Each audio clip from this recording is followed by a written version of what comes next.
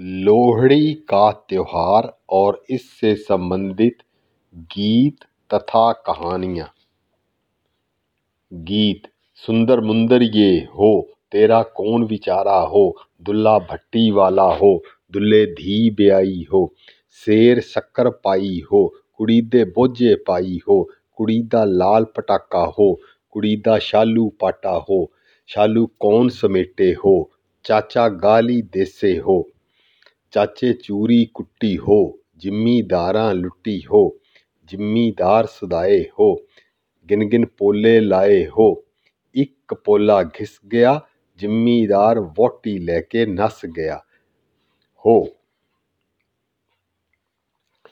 तो यह था लोहड़ी के अवसर पर पंजाब, हरियाणा तथा उत्तर भारत के अन्य प्रदेशों में गाए जाने वाला पंजाबी गीत। लोहड़ी का त्यौहार 13 जनवरी को हर वर्ष उत्तर भारत के राज्यों में मनाया जाता है। विदेशों में भी जहाँ जहाँ पंजाबी लोग रहते हैं वे इस त्यौहार को मनाते हैं। यह त्यौहार पोह महीने के अंत का सूचक है। पोह माह के आखिरी दिन मनाया जाता है और इसके पश्चात माघ मास की शुरुआत होती है।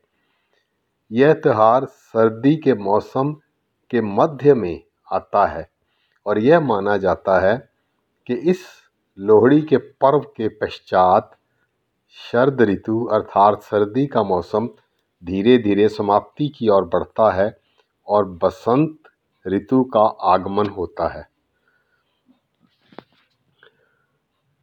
पंजाब में जिस घर में भी नई शादी हुई हो या बच्चों का जन्म हुआ हो उन्हें विशेष तौर पर लोहड़ी की बधाई दी जाती है और वे परिवार लोहड़ी को बहुत धूमधाम से मनाते हैं। ये त्यौहार बहनों और बेटियों की रक्षा और सम्मान के लिए भी मनाया जाता है। इसका एक अन्य महत्व भी है। रबी की फसल गेहूं, सरसों, चना, तिल आदि की कटाई और बुनाई भी इसी के साथ जुड़ी है। किसान लोग अग्नि को गेहूं, सरसों, तिल आदि समर्पित करके अपना आभार प्रकट करते हैं और इस प्रकार अच्छी फसल होने की कामना करते हुए, उसकी अच्छी बिक्री की कामना करते हुए पृथ्वी, अग्नि तथा सूरज देवता को धन्यवाद करते हैं। लोहड़ी से संबंधित कई कहानियाँ भी प्रचलित हैं, लेकिन प्रमुख कहानियाँ 3 हैं। पहली तो बहुत पौराणिक कथा है। कहा जाता है कि मामा कंस ने श्री कृष्ण को मारने के लिए लोहिता नामक राक्षसी को गोकुल भेजा था, जिसे श्री कृष्ण ने जो उस समय बच्चे थे ने खेल खेल में ही मार डाला था। उसी घटना के फलस्वरूप लोहड़ी पर्व मनाया जाता है और लोहिता का दहन किया जाता है। दूसरी कहानी है भगवान शंकर व सती की। राजा दक्ष की पुत्री थी सती ने अपने पति भगवान शंकर के अपमान से दुखी होकर खुद को अग्नि के हवाले कर दिया था।